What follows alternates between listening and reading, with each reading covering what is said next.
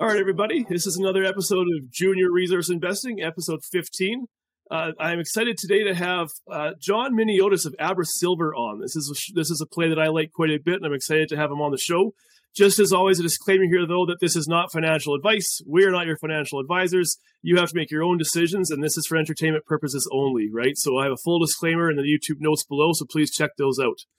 Otherwise, John is the president and CEO of AbraSilver. Abra is a primarily silver explorer and developer whose core project is their ultra-high-grade Diablios project in the Salta province of Argentina. I hope I got that one pronounced correctly there, John. They trade under the ticker Abra, ABRA.V on the venture, and ABBRF on the OTC in the U.S. John, it's nice to meet you. We've had a couple of email exchanges, but this is our first time meeting face-to-face. How is your morning so far? Oh, going wonderfully. Thanks very much for having me. It's my pleasure to be here. Yeah, and we had some technical difficulties prior to recording, and John's already demonstrated himself to be a patient man, so that's good. No problem at all. So anyway, John, the way I usually start this is I just ask you to, give us a 30-second or a 1-minute elevator pitch on Abra. Why is your story compelling, and why should investors be compelled or interested in your story? Yeah, perfect. So AbraSilver is an advanced stage silver and gold exploration company. We have a very exciting story. We own 100% of a large project, as you mentioned, called Diablios. It has a measured and indicated resource base now of 110 million ounces of silver and 1.3 million ounces of gold in the ground. But I guess, in terms of why investors should care, look, this is a project that's very unique. And I think over the past few years now, we've proven it has tremendous exploration potential. In fact, as part of our drill programs over the last couple of years now, we've been consistently hitting some of the highest grades of silver, of any primary silver asset in the world. And now, importantly, on top of that, we have a brand new discovery. That's the Jack target that I'm sure we'll talk about, which is looking incredibly promising. Based on all the results we've received to date. So I guess, for investors, look, I think we check a number of boxes. We have a project here that's large scale, has very good grades, importantly, lots of exploration upside, and then combine that with a very compelling valuation. And I think that's what we offer here. Mm-hmm. And you are, I think that in your slide deck, it's 6 of the 8 highest primary silver deposit grades in the last year or so, and silly season stuff, right? Just ridiculous grades. So I would encourage people to check out your slide deck. But why don't we, before we transition into talking about Abra and Jack and the Diablios project, could you just discuss just your own personal history? Where were you prior to Abra, and how did you end up at Abra? Sure. Yeah, so I have a finance background. I graduated from the University of Toronto. But I guess my entire career has been focused in the mining sector, really focused on corporate development and mergers and acquisitions. And so throughout my career, I've worked for a number of large companies like Barrick Gold, Lundin Mining, and then also worked a few years doing equity research for 2 investment banks in Toronto, where I covered mining equities. But essentially how I ended up at Abra, I was running a small junior called Aethon Minerals. Our mandate was to find a new asset and grow the company. And so really together with my team there, we spent about 1.5 years looking for acquisition opportunities all across Latin America. We came across this company back then. It was called Abra Plata, which had a nice asset. But the former management team had completely run out of cash. So the project was essentially sitting idle, and the company had about a $10 million market cap at that time. And so anyways, look, we signed a 6-month exclusivity agreement with them. We really evaluated the project in a lot of detail. Our geologists rebuilt the geological model and identified a number of high-grade areas that were underexplored, I guess. And so anyways, back in January 2020, we finalized the merger. We merged the 2 companies together. Myself and my team at Aethon took over running the company. And then we drilled these targets that we had identified, and right from the onset, I mean, we got back some excellent high-grade results. And I guess, over the last couple of years now, I mean, that's really enabled us to grow the company to where it is today. Now we have over a $200 million market cap, and the assets come a long way in a relatively short period of time. Mm-hmm. Could you, off the top of your head, do you know the total M&A that you've been involved with, or just as a number to kind of put up on the board for people? Sure. Me personally, in my career, it's been over $2 billion of M&A deals. I've been both on like the acquisition side, where I'm helping companies grow, especially at Lundin Mining, did a number of transactions there while I was in corporate development, really helped that company grow. And then I've been on the sales side as well. So I was at another company called Orico Metals as the VP corporate development. We grew that company and then sold that for over $300 million. So I've been on both sides of deals, and again, well over $2 billion of deals over the past about 17 years now, I would say. Mm-hmm. And I always appreciate that because, I mean, obviously it comes from the geology, but, mining projects aren't just science projects, right? They have to eventually be monetized. So it's nice to know that, leadership has that experience in terms of monetizing the ground, right? But on the flip side of that coin, though, could you just talk us through maybe your geologists or your on the ground team and the experience they have? Sure. Yeah. Oh, no, I think that's a key here. I mean, we have a very, very strong exploration team. And I think, again, if you look at the track record here over the last few years, I think it, really speaks for itself. I mean, we've certainly had some of the best results of any silver company, as you mentioned, over the past few years, and all of that's shown in our slide deck. But our exploration team's led by our chief geologist, David O'Connor.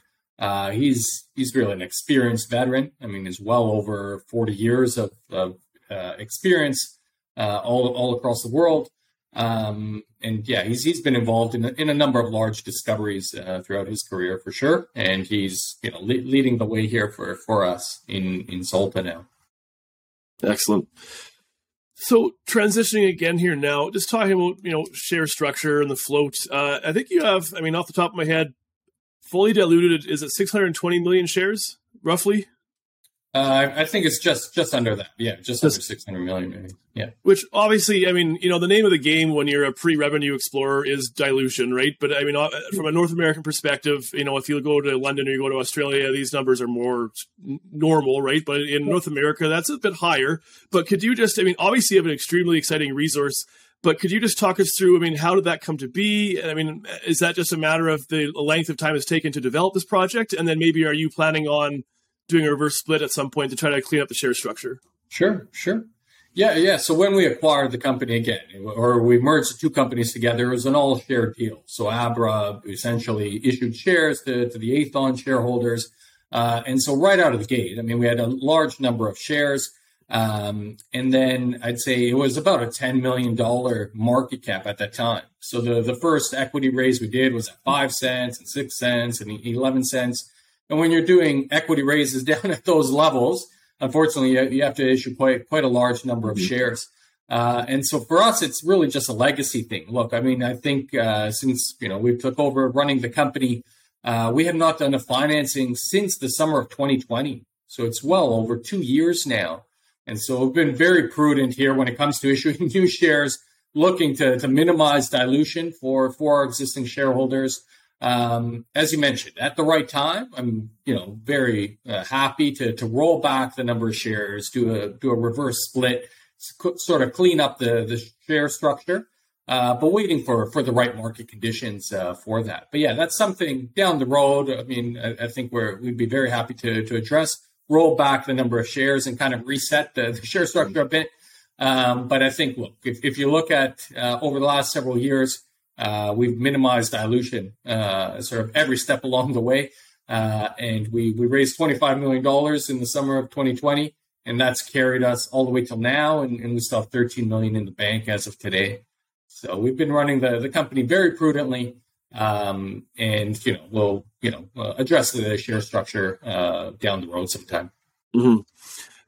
On that note, I mean, you have outstanding options and warrants. The good news is for the company is I believe those warrants continue to be exercised kind of regularly, do they not? Correct. Yeah. So we have 2 batches of warrants, which expire next year in April and May, I believe. And yeah, those trickle in. I mean, those are both well in the money, continue to trickle in. But yeah, we'll expire by May of next year. And I guess that's the thing, looking at this from the perspective of someone new to the story, that I watch, you've kind of been range bound in this, 39 to 48 cent range for a few months now.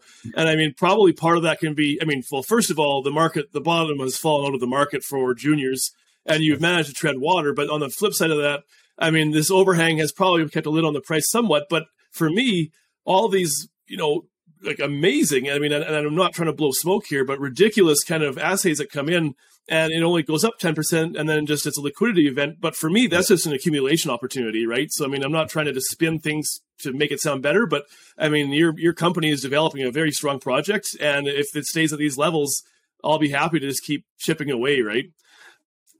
Yeah, that's exactly right. I mean, I echo those statements there. I think, look, it's no secret. The market sentiment for all junior explorers has been pretty brutal, I'd say, over more than a year now, approaching 2 years. I mean, hopefully that seems to be turning here over the last week or so. So hopefully, clearly that improves. But yeah, over that time period, we've come out with some exceptional drill intercepts. And yeah, unfortunately, it has been sell the news type scenario where we come out with these great results and investors sell on that and kind of keeps a lid. But look, I've certainly been in this industry long enough to know that once the sentiment changes and in better market conditions, we're announcing regularly exceptional drill results here on a regular basis, and we have this new discovery that I really like to talk about here. I think in a better market environment, then everyone's chasing the share price. And that's where you can see incredible returns. And so for us, I mean, we're not discouraged in any way. We're going to keep doing what we're doing, continue to add value in the ground. And no question in my mind, the market will eventually catch up here to the underlying value of the project. Yeah, and once that bull market returns, that's exactly the kind of project you have where it's high grade but remains prospective, right? Those are the ones that catch that bid right away. Do you mind running through just ownership? I mean, I know you have Eric Sprott in there and some other institutions. Can you run through maybe what are the percentages or breakdowns of ownership? Yeah. So Eric Sprott owns, he's still our largest shareholder, has been very supportive. He invested in the company about 2 years ago, back in our last financings in 2020. So he maintains about a 13% stake, I believe. And then we have several other institutional investors, about a dozen or so. Collectively, they own about 25 to 30% of the company. And so we've been really marketing, geared more towards institutional investors and looking to increase that percentage. We still have an excellent retail following. So very supportive retail shareholders, which I believe still account for maybe 40, 50% of all the remaining shares here. And then just one question mark I have, you always look when I'm assessing companies, there's always a checklist that I have, one of which is management, ownership under management. And I think you're checking in at around 3%. Do you mind just explaining why that's maybe a little lower than you see in other companies? Yeah. So it's really a very, very lean management team. And so that number that you see, 3%, I mean, it's only spread across maybe myself or chief geologist, and then really 2 members of the board that own, close to maybe 1% of the company each. So it's a very lean team. Look, if we had 25 people, it'd be a much larger number. But yeah, look, we have a lean team. I think we're all fully invested into this company, into this project. I think it's important to look at not just the percentage of shares, but the amount of skin in the game, which is like a percentage of my net worth. Like I have a huge percentage of my net worth tied up in both shares of this company and obviously options, which I'll only make money as the share price goes up. So, a very high percentage of, net worth here is tied up for just key members of the lean management team and also some of the directors as well. Mm-hmm. And what's your average cost basis? So I've participated in the placements that we've done. So I think the first placement maybe was 6 cents, 11.5 cents, and then 27 cents. So average cost basis would be, around there, between 6 to 27 cents. On the options, I mean, we grant options pretty much each year at the beginning of the year. So that varies greatly. I mean, options I have like 37.5 cents, and then, whatever the share price has been over the last several years here. Perfect. So maybe we'll start swinging around to start talking about your actual projects here. But first of all, maybe let's just discuss Argentina a bit, because I think for people that, are not, people that haven't invested in Argentina before are a little gun shy, kind of rolling in the danger zone a little bit with South American jurisdictions. But I find Argentina is kind of sometimes overplayed in terms of jurisdictional risk. I mean, my understanding is that individual provinces effectively have their own ministry rights or mineral rights, right? And so you have to look on the provincial level for policy. And when you do that, Salta, the province that Diablios is in, has a long tradition of being very mining friendly. Billions of dollars are surrounding your projects are surrounding you, right? Could you just maybe discuss with that understood? Could you just discuss maybe on the one hand advantages, but then on the other also hand the challenges of working where you are in Argentina? Sure. Yeah, no, I mean, you're 100% right there again. I mean, in Argentina, I think, for most North American investors, the easy way to think about it is it's very similar to the US. So if you have a mining project in the Gold Belt in Nevada, I mean, that's obviously a premier mining jurisdiction.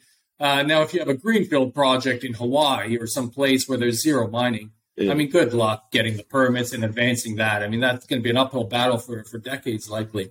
In Argentina, is the exact same way. So you have Salta, you have San Juan. I'd say by far those are the two provinces that really stand out, very mining friendly. Right around us, we're in the heart of the lithium triangle. And like you mentioned, there's billions of dollars being spent as we speak, being invested in the ground. There's these lithium projects, about 6 lithium projects being constructed and being actively built. Also on the precious metal side, Fortuna has built the Lindero gold mine a few years ago. That was over a $300 million investment.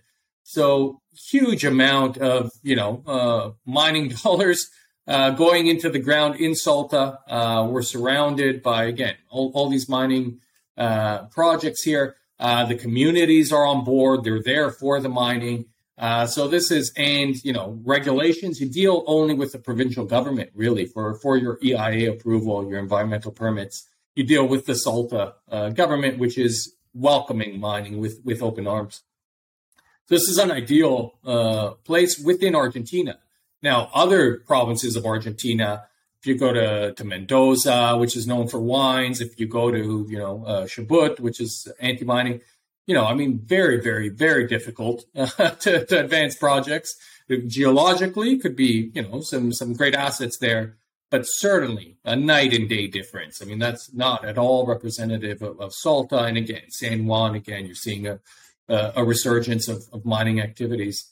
So that's really Argentina in a nutshell, I would say. I mean, certainly, like every jurisdiction has a fair amount of challenges, but in the right province, if you're doing things properly, projects are advancing, being built with plenty of community support and support from the mines minister, et cetera. I know that Argentina, and thank you for that. Argentina, I know, and especially the last couple of years, has struggled with fairly high inflation, 70%, 80% range. Has that impacted you on the ground down there? And if so, how much? And how have you managed to try to mitigate it as well? Yeah. So all of our cash is held in Canadian dollars and US dollars. And so we don't really hold any excess cash in pesos. Now, the peso, there's high inflation for sure. I think it's about 80% or so per year in terms of pesos. But the offset for that is the peso devalues at roughly 80% per year or pretty close to that. So in US dollar terms, as we convert money into pesos, I mean, it takes more pesos to pay for drilling, but it's, oftentimes similar amount of US dollars that it takes to get those pesos. And so we've experienced, I think our cost per meter right now for drilling in US dollar terms is under $400 a meter US. When we started off, back in January 2020, so almost 3 years ago now, it was about $310, $320 US per meter. So yeah, there's been some inflation, but in US dollar terms, it's 10% per year or so on average. That's probably similar to other jurisdictions. Now, in peso terms, I'm sure it's, I'm guessing 300% or so, 400% of what it used to be. But again, I mean, we look at things in US dollar terms, of course. Mm-hmm. And just for context for listeners, I just spoke to a Canadian gold explorer in New Brunswick yesterday, and they said over 12 months that their cost of drilling has gone up 50%. So, I mean, you're clocking in at much less than that, right? So I guess that's a success. Sure. So, do you have to build a camp there, or is this a place? Like, how close are you? I mean, do your workers have a camp, or do they go back home to their beds, or how does that go? No. So you drive to site. So the nearest city is the major city is Salta, has a population of a couple 100,000 people. So it's a large city, and it's about a 6-hour drive to site. So people just drive to site. It's not fly in, fly out, or anything like that. I mean, you drive to work, but you stay at camp. Because obviously it's a huge commute. You're not going to commute 6 hours each way on a daily basis. So we have a camp that sleeps about 50 people or so at site. And the camps, they sleep there, shifts like 2 weeks on, 2 weeks off type of thing. And then commute back home. But there's all weather highways. I mean, we drill 12 months a year. It's relatively very good logistics, I'd say, and infrastructure in place. And it's really, again, aided by having a whole bunch of lithium projects being built all around us. Mm-hmm, mm-hmm. So why don't we actually start talking about the Oculto project in Diablillos? I mean, so my understanding is, from what I've read, is that historically there has been a substantial amount of exploration, about 120,000 meters has gone into Diablillos historically. How much of that has Abra put into the ground themselves? So when we started, we're now on our phase 3 program. So our phase 1 was, I believe, 15,000 meters. Our phase 2 that we just completed was 20,000 meters. And now we're drilling an additional 15,000 meters as part of our phase 3 program that's ongoing. So, we've completed 50,000 meters of it. We will complete once this existing phase 3 drill program is completed. That would have been 50,000 meters drilling over the last 3 years here. Okay. And I'll bring up some visuals here for people to help this, but do you mind just explaining the different phases and what they've accomplished briefly? Sure. So Diablillos is a large land package. And so within that, we have a number of targets. And so the target we've been focused on has been called Oculto. And that's where all of the resources currently based. It's close to surface, open pitable. So phase 1, again, was on Oculto. Same with phase 2. Phase 2 was really focused on that high-grade zone within the Oculto deposit. And so we've been focused on Oculto, and that's where we have that large resource I mentioned, 110 million ounces of silver, 1.3 million ounces of gold. That's all within Oculto. Now, as part of our phase 3 program, we've just discovered over the last few months here a brand new zone, and that's southwest of Oculto. We're calling that the southwest zone, and within that, the key target is called the Jack target, and that's where we're focused right now. And this is high-grade silver, even closer to surface. It sits in the valley, and so phase 1, phase 2, all historical drilling has really been focused on Oculto. We have a large resource there, some good exploration upside still, but it's obviously been quite well drilled. But this brand new zone is where we're focused on at the moment here. And you're solely right. And again, I'll have a visual up here for my YouTube viewers. But that Jack discovery is just crucial, right? Because you have this very strong open pit, open at depth somewhat, is like you say. But Oculto is understood or mastered. Exactly. But, a 500-meter step out hits ridiculous grade into Jack. And, I mean, for me, I'm not even sure I have a question here, but it's just exciting, right? I mean, if you can prove, and I mean, it extends beyond that 500-meter step out too, right? So, I mean, 800 or another kilometer strike extending to Jack, I mean, that just transforms your whole company, your whole resource model, right? Obviously, eventually this would be turning into, obviously this takes a new PEA or a new outlook on the resource, but I mean, it can all be open pittable in the same open pit theoretically, I assume, right? It's likely going to be two separate pits, but you're right. I mean, this is very transformational. It's taking now, a single pit, very good economics already, but really turning it into like a mining district now. Now this is like district scale potential here, where you could have, several pits. And we haven't yet explored. We've identified a number of targets as well outside of Jack, which based on our magnetic anomalies seem to have high exploration upside potential as well. But for right now, Oculto is quite well defined. We know there's still some high grade pockets there we could drill and probably, better define the high grade resource as we've been doing over the last 2 years. But having a brand new discovery that's open for, currently 800 meters, but it's open in all directions. I think again, if investors go look at our slide deck, we have a nice graphic in there which shows this new footprint of this Jack zone based on the mag anomaly. It fits the size of 4 baseball stadiums. So this is, it's not a small high grade discovery. This is high grade, but, large scale potential. So, we've announced 5 drill results so far, and all 5 have hit very high grades of silver, like hundreds of grams of silver close to surface over, between 40 to 80, 90 meters. So some very high potential upside here for sure.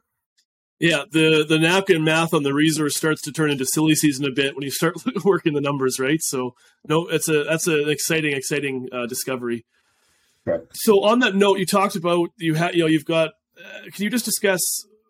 So how many holes have you drilled into Jack right now, and then how many assays are awaiting still return from the labs? Yeah, so we've announced 5 holes, but we've drilled now. I think it's probably about 18 or so as of today. So we have 2 rigs at site, and they drill holes on average. Each one drills a hole every 7 to 10 days. So drilling 2 holes every 7 to 10 days here. So we've quickly, over the last couple months, we've drilled now 18 holes. And so we've announced 5. There's last time I checked, there was still 9 holes at the lab. And so every few weeks, every 2-3 weeks on average here, we expect to be announcing assay results as we've been doing. Nothing new. But, as we get back results for a couple of holes, 2, 3, 4 holes, we'll announce those, and then a few weeks later, likely announce more results. How's turnaround time at the labs been down there? Oh, lately it's been excellent. It's been completely back to normal. So good. Again, 2 to 3 weeks. We were getting back assay results, and so if you look at our press releases, every time we get a couple holes, we issue a press release. And so certainly, I'd say on average, it's been 3 weeks. We get back a couple holes, 2, 3, 4 holes. And again, in North America, that's still a different game. It's been 8 to 10 weeks, 10 to 12 weeks is what I hear from people I discuss or chat with too. So there's another nice little advantage for South America. Wow. Okay. So what's left? So are you drilling continuously, or is there going to be a break? How many meters are left in your current drilling campaign or your current phase? Yeah. So our current phase 3 budget is 15,000 meters. We've already drilled more than 6,000, probably approaching 7,000. So we're, well into the program there. So call it another 9,000 meters left to be drilled here. We expect to have that completed by the end of Q1. So in 2023, by the end of Q1, all of this drilling, again, is focused on this Jack target. So by the end of Q1, we'll have drilled about 40 holes, maybe 45 holes into this new zone, with on average 25 to 50 meter spacings. So then by Q2, we'll be able to announce an updated resource estimate or a brand new resource estimate for this new Jack target, which obviously we've already have a resource on Oculto. Now we'll have a separate resource on this new target. And then in Q2, we'll announce a pre-feasibility study on the entire project. Mm-hmm. And so do you know, I know this is fluid, but for 2024, do you have a notion, even ballpark, of the meters you're going to be putting in? And are you going to be pursuing Alpaca or Phantasma, or where do those meters plan to go? Yeah. First, it's, first priority is Jack. We'll see. Likely we'll need to continue drilling that, assuming things are still open there. But you're right. There's a number of other targets, Phantasma, Alpaca, which again are both to the west of our Oculto deposit. And then there's some deeper drilling as well. We haven't even focused. We're only focusing on the oxides and have been for the past 3 years now. At some stage, we'd like to focus on some deeper sulfide mineralization as well. So a number of targets to be drilled, but no, we haven't budgeted yet our next exploration campaign. And really, we want to finish this one and identify the targets and then plan that out. Excellent. And you coached me on this prior to discussion. I'm already gonna butcher it here, though. Quipita. That's perfect. Yeah, that's the way I see it. Could you just explain maybe, as drilling began there, or what stage of exploration are you at there? Yeah. So that's an entirely different project. So that's in the San Juan province of Argentina, which is known for some mega copper porphyries. And there we consolidated a large land package. It was 70,000 hectares of land that we consolidated over a year ago now. We drilled 2 holes earlier this year. And the second hole hit a discovery. So we hit 700 meters of continuous mineralization down to a depth of about 1.2 kilometers deep. So this is, large scale potential here. The grades were about 0.4% copper equivalent or so, some copper, some gold with a little bit of moly. So, excellent sign that we hit some serious mineralization in only 2 holes. And so the plan there for down the road is to drill an additional 4 deep holes, again, 1.2 kilometers deep or so. Drill 4 more deep holes, see if we can hit some higher grade zones here. And then this is a project that we would likely spin off to our shareholders down the road when it's a bit more advanced. So you could create a new copper company, spin that off to our shareholders. And the target here is like a 1 billion ton porphyry. I mean, it will take, tens of millions of dollars to drill this and, advance it. And so we would want that company to fund itself. And then, that's the way it could add value for our existing shareholders, I think. Absolutely. And yeah, you're right. I neglected to have you introduce it as a San Juan. San Juan is also a very mining-friendly jurisdiction as well, correct? Correct, yeah. So why don't we jump across the border to Chile then? You have another project, Arcas? Again, my English is just terrible. Yeah, Arcas. Can you just kind of do a brief discussion around it and where it's at? Sure. So that's similar. I mean, that's a very large land package in a very promising copper belt in the Antofagasta region of Chile. And again, I mean, similar size land package, early stage. So lots of blue sky potential. There, we had actually brought in Rio Tinto as a partner. And so Rio Tinto signed an option agreement several years ago now. They drilled 4 holes. The 4 holes didn't come back with anything significant. So they dropped the project. Now, importantly, they paid for all the concessions, so the project now doesn't cost us anything for the next 12 months or so here. And so they returned the project back to us. We own 100% of that. But yeah, we don't have a team in Chile, so we're not really focused on that. And so our goal would be to option that off to maybe another junior or something. And, we think there's lots of upside potential there for sure, but we have our plates full between our 2 projects in Argentina. So we have no plans to drill Arcas on our own.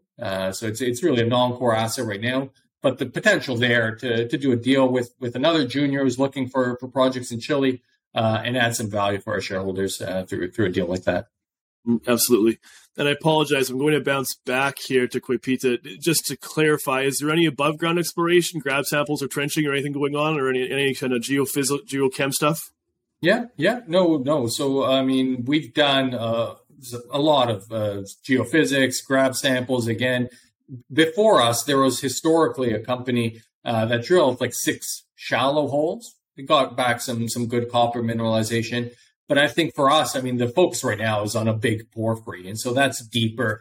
And so, I think the geochem that we've done has identified some of these targets, but you need to drill them. Absolutely. And so I would like to just now, again, circling back now to Oculto, close enough, right? Met testing, historically, what is it? And do you have an anticipation about maybe improvements or maybe an updated met testing that you'll release to us? Yeah. No, there's been a lot of met testing. So this project's been around since the 90s, really. And so it's been around for, a large number of years. There's been several stages of met test work that have been completed over the years. I think there's been over like 200 samples or so analyzed. And And so in our PEA study that we announced in 2021, last year, we had recoveries of 73.5% for silver and 86% for gold. So those were the recoveries based on the test work. Now, since then, we've analyzed an additional 50 samples, 50. So we've sent a number of samples again to the lab. We're just getting back those results.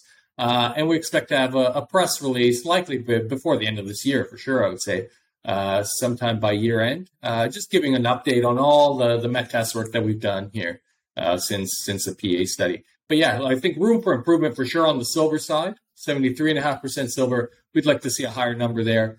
And again, we'll have some more news there as we get back the results and obviously review them.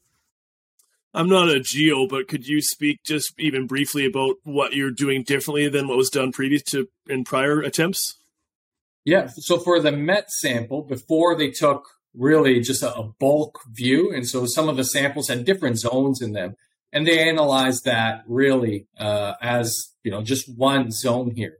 But now we've kind of segmented it. We know there's a high grade or a near surface gold zone, and then you get into the high grade silver zone, and then there's some high grade gold zones down beneath. And so we're taking representative samples. Look, I mean, the high grade silver zone is going to have different characteristics than the lower grade gold zone.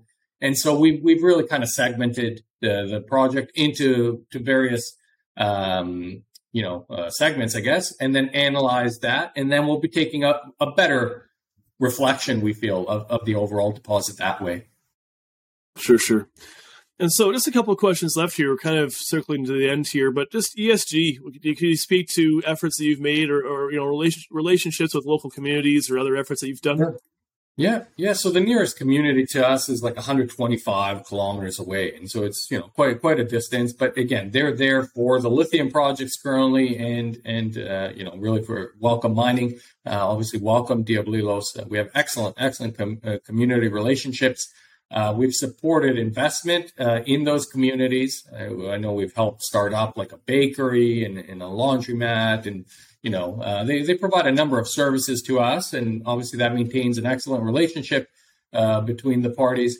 And so, we have a very strong environmental team down in Salta, locals, and excellent ongoing dialogue with the communities, I think everything's going very well there. Excellent. Could you just speak to, again, just circling to the end here, what do we have to look forward to? You've already touched on them again, but 6 to 12 months, the year 2023, what are some catalysts that investors have to look forward to with Abra? Yeah. I mean, first and foremost, it's ongoing drill results from this brand new zone. Right now, it's open in all directions, and it's quite a large target. So look for ongoing drill results, again, every couple weeks, certainly at least once per month. We expect to have a press release with the ongoing drilling there. That's very, very exciting.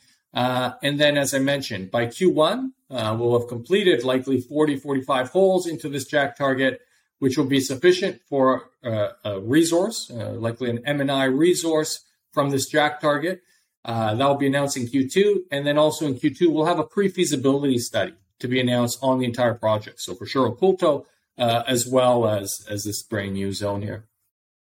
And I'm excited for that. I was hoping to have a conversation around this, the valuations here, but as you kind of told me prior to discussion that we have to wait for that updated PFS. So hopefully with any luck, we can meet again here in 6 or 8 months, and then we can have a nice long chat about the valuation of this company as well at that point with the updated PFS. Thank you. My pleasure. Yeah, anytime. Excellent. So I guess, this is it. I mean, parting thoughts or final word to you? Perfect. Yeah, no, thanks, Matthew. I think we covered a lot of ground. I mean, thanks very much for taking the time. I guess key takeaways from my end for investors. Look, AbraSilver has a very exciting, unique project with, I think, lots of upside potential ahead of us here. And so our goal is very simple. I mean, look, we're continuing to unlock value for our shareholders through the drill bit and, advance, de-risk the project. We firmly believe this project is going to become a high quality producing mine within the next few years here. So a bright future ahead for the project and certainly for the company. Perfect. Yeah, well, thank you, John. I appreciate your time as well. I know that my interviews are a little longer. That's by design. And thank you for listening if you're out there. If you want more information on this company, head over to AbraSilver.com. They have a very strong website. As for me, you can find me under Junior Resource Investing on Spotify, YouTube, and your other favorite podcast hosting mechanism. And yeah, John, I appreciate your time. Excellent. Thank you. Have a good day.